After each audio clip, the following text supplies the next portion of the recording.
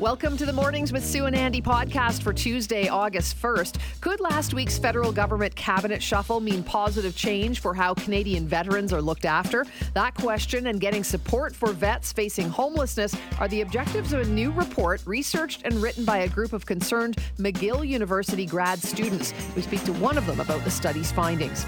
After nearly a month of negotiations, an agreement has finally been reached to end the costly BC ports labor dispute and strike. We'll talk about the fallout of the strike felt across the country with Barry Eidlin, Associate Professor of Sociology at McGill University. And go west, young man, woman, and child. Homebuyers seem to be drawn to Alberta, with Calgary and Edmonton now the top searched cities in Canada. But what's behind the migration? We break it down with Corinne Lyall, broker and owner of Royal LePage Benchmark in Calgary. Last week's cabinet shuffle poses more opportunity for change. One of the key objectives would be to get more support for veterans facing homelessness in our country. Graduate students with the University of McGill have highlighted that issue. They're calling now for the new Minister of Veterans Affairs and the Minister of Housing to adopt new and innovative approaches to end the problem of homelessness amongst our vets. Joining us is one of the students that put together the report, Alison Clement. Good morning, Alison. Thanks so much for joining us. Good morning, Sue. It's great to be here. Thank you for having me. Can you break down the report a little bit for us? You know, sort of how did you put it together, and we'll get to some of the findings of it. Yeah, absolutely. So as part of our graduate program as Masters of Public Policy students, we're assigned a real-life social policy issue. And so me and my teammates, there's three of us, we were assigned the issue of veterans' homelessness in Canada. And as we know, in Canada, there's a huge housing crisis happening. Over 235,000 Canadians are currently unhoused every single night. But actually, veterans are 2 to 3 times more likely to experience homelessness than the general population. So this is obviously a very important issue, and it was just a topic of interest that our school had identified, and that's why we decided to dig deeper into the research. Are we seeing year over year increased numbers then of vets that are experiencing homelessness? The numbers have increased, but I think one of the main problems about the issue of veteran homelessness in general is the lack of understanding of the magnitude and the scope of the issue. Data around homelessness in general is very, challenging to collect. But what we found with veterans is that they're a very unique population group.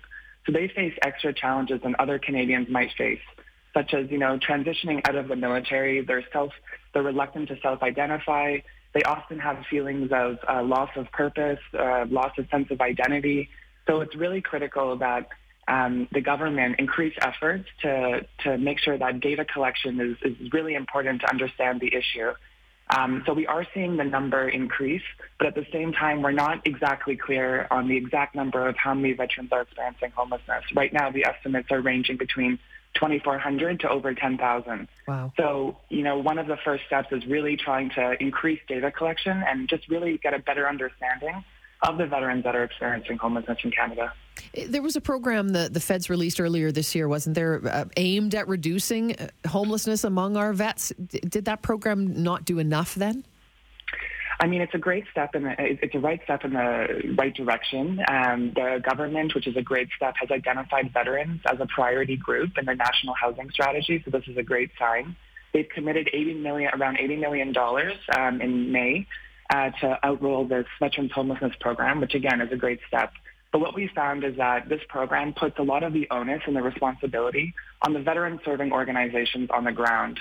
And these organizations are already facing limited capacity. So while it's really critical to continue funding local programs and initiatives, we need to see more federal action on the federal side of really taking a leadership in this area and creating their own federal programs and supports and policies that really add to the additional work that the other veteran-serving organizations are doing. So more can be done for sure. Alison, you and your fellow graduate students, I mean, did you come up with, ideas, concrete ideas that you could put forward, or was it more just sort of a deep dive into the numbers and the situation of our homeless veterans? Absolutely. So we definitely did a deep dive, but we definitely came up with 5 policy objectives. Within that, there's a number of different policy recommendations that the federal government, not just Veterans Affairs, but the Ministry of Housing, CMHC, and the other relevant partners can also take into consideration to move forward. And I think really a lot of the focus of our recommendations have really just been to ensure that there's federal leadership on the issue. So we're recommending that Veterans Affairs Canada take primary leadership on veteran homelessness because we believe that they're the best connected to understand the issues of veterans and what they're facing.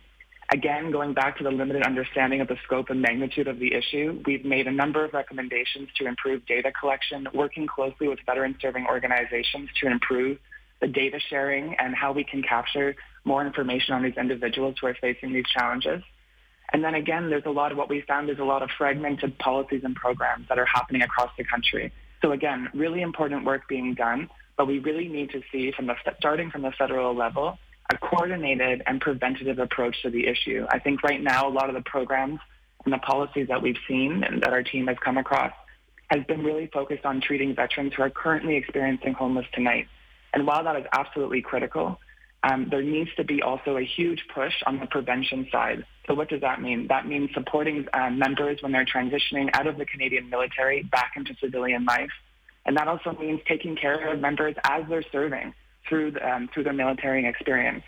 So identifying some of these pre-existing risk factors while they're in service, creating programs and policies to help them, and really ensuring that when they transition out into the civilian world, that they do have all of the supports and services they need. There have been lots of criticisms about this federal government not meeting the needs of our veterans, for sure. So this is, right, I don't think, a terrible surprise to most people. But, I think what is surprising is I look at some of the findings and some of the, those five approaches that you're talking about, that, women and gender diverse veterans experiencing homelessness, that number is quite surprising. I think we have sort of a picture in our head of what the typical veteran looks like, and it's not that way necessarily. Absolutely, and that's actually a great question, because one of the main questions we've had during our research is why veterans? Why veterans over other priority groups? And of course, all priority groups are important. But what's really unique about veterans is that a veteran cuts across all priority groups. Who is a Canadian veteran? A Canadian veteran is a woman. It is someone who identifies as Indigenous. It is individuals with different sexual orientations, cultural backgrounds, and races. So, what's really important about taking approach to fixing this issue is that this is an issue that cuts across all different Canadians, every kind of Canadian. So it's really critical, and especially just to mention on the women side of it is that, 16.2% of the total veteran population are women, but they actually represent 30% of veterans experiencing homelessness. And what we found is that a lot of the services, not just at Veterans Affairs or the federal government, but even shelters and food banks, a lot of these services are designed to meet the needs of single males.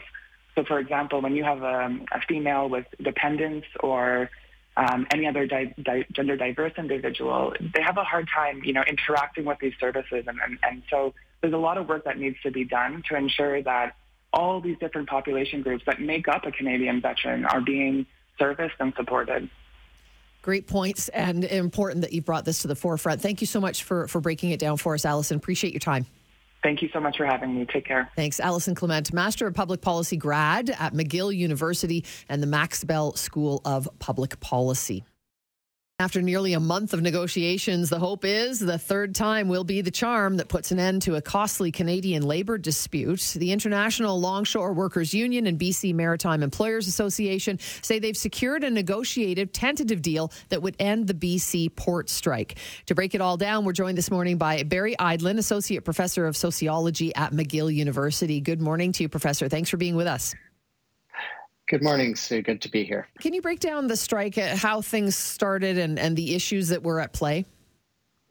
Yeah, so what we're dealing with here is a contract fight that really addresses some of the life or death issues for what work is going to be like on the dock in the years going forward. The big issues that are driving the workers to strike are, number one, port automation, and number two, contracting out. And if we zoom out to this, we see that these are issues that affect a broad swath of Canadians. When we think about the future of work, how we deal with technological change, how we deal with employment relations and who's the boss, and the control of our working conditions is something that I think a lot of Canadians are affected by.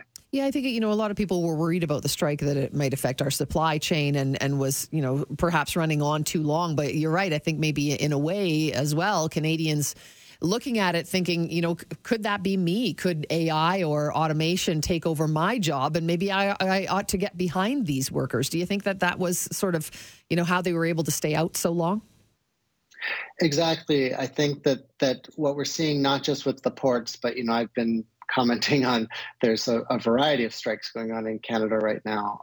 And they're dealing with a lot of these sort of core issues that don't just affect these workers, but a broad array of Canadians, whether we're talking about wage stagnation, growing inequality, scheduling problems, all that kind of stuff. And so I really see this dock strike as part of that broader trend.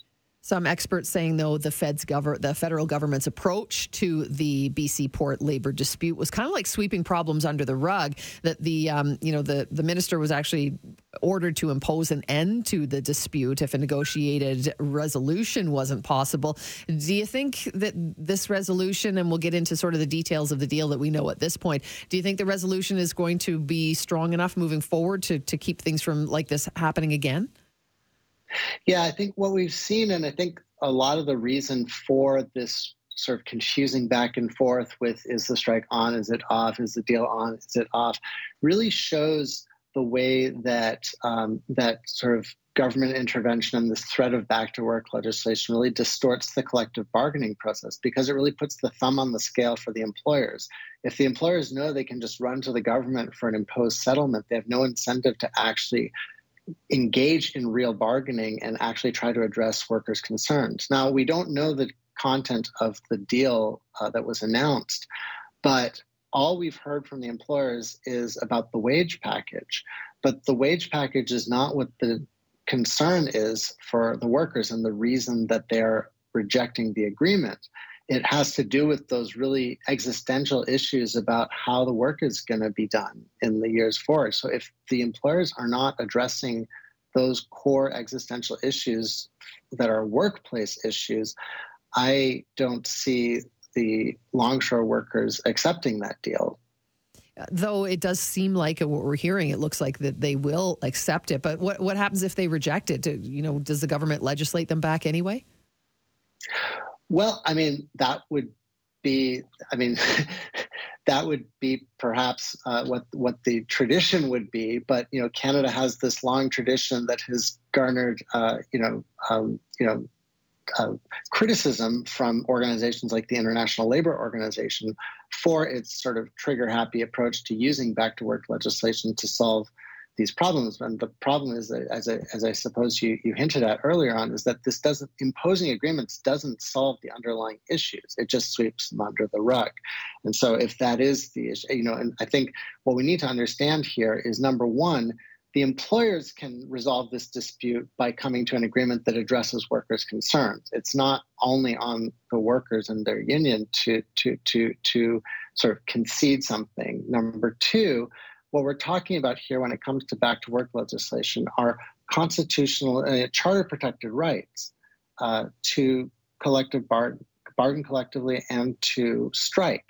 And so, if we're going to have charter rights, they need to be charter rights for everyone, not just until we decide that they're inconvenient. Do you think, this is not the only strike that we're seeing in Canada right now. Do you think this is just, a show of strength by unions? Or is there more at play here for Canadians and realizing that, they need to stand up and maybe fight for a little more of what they believe should be theirs? Yeah, I think what we're seeing here is a culmination of coming together of sort of three different tendencies, right? I think we've got this trend over the past several decades of all these problems piling up at work, whether it's wage stagnation, whether it's scheduling, whether it's technological issues, whether it's surveillance or management harassment. It appears in different ways in different workplaces, but there's this sort of trend of this sort of erosion of work quality and erosion of buying power. Then the pandemic, I think, crystallized a lot of that and really brought a lot of these problems to the fore in a way and made them visible in ways that they perhaps weren't before. And you had that sort of contradiction of these sort of essential workers, which includes the port workers, who kept the ports operating. And they're sort of called essential but treated as disposable. And then you combine that with the current situation where we have a pretty tight labor market, which makes workers harder to replace and increases their bargaining power. And you have the recipe for a lot more fight back amongst workers, not just on the ports, but in other industries across Canada. We'll see if this deal goes ahead and if things start rolling once again at the BC port. Thank you so much for breaking it down this morning. Appreciate your time, Barry. Glad to be here. Thanks for having me. Thanks. Barry Eidlin, McGill University Associate Professor of Sociology. Head west, young man, woman, child, everybody seems to be doing it. Real estate company Royal LePage says stats show Calgary and Edmonton now the top searched cities in Canada for relocation. So what's behind it? Corinne Lyall is a broker and owner at Royal LePage Benchmark in Calgary, joins us with a little bit of insight. Hi, Corinne. Thanks so much for joining us. Oh, thanks for having me. Okay, so Calgary, Edmonton, top 2 most searched cities in all of Canada. That makes it a pretty big deal. Why are people so intrigued, do you think, with living in Alberta as a whole, but the city of Calgary particularly? Well, I think that the affordability for a big city or big cities, I guess in respect of Edmonton as well, relative to the rest of the country has been probably the biggest draw. I mean, Calgary, I think, too, there is definitely a lot of opportunity now in terms of employment and the ability to, I think, work anywhere if you're a remote worker really was pushed during COVID. And that enabled people to want to live wherever they want to live. And Calgary's always been a place, despite what we've experienced with the energy market, that people love it because it's an incredible lifestyle and great place to raise your family. You're close to the mountains and lots of amenities in the city as well. So, yeah. Great place. I think, unfortunately, the word is out. People are finding out about our secret.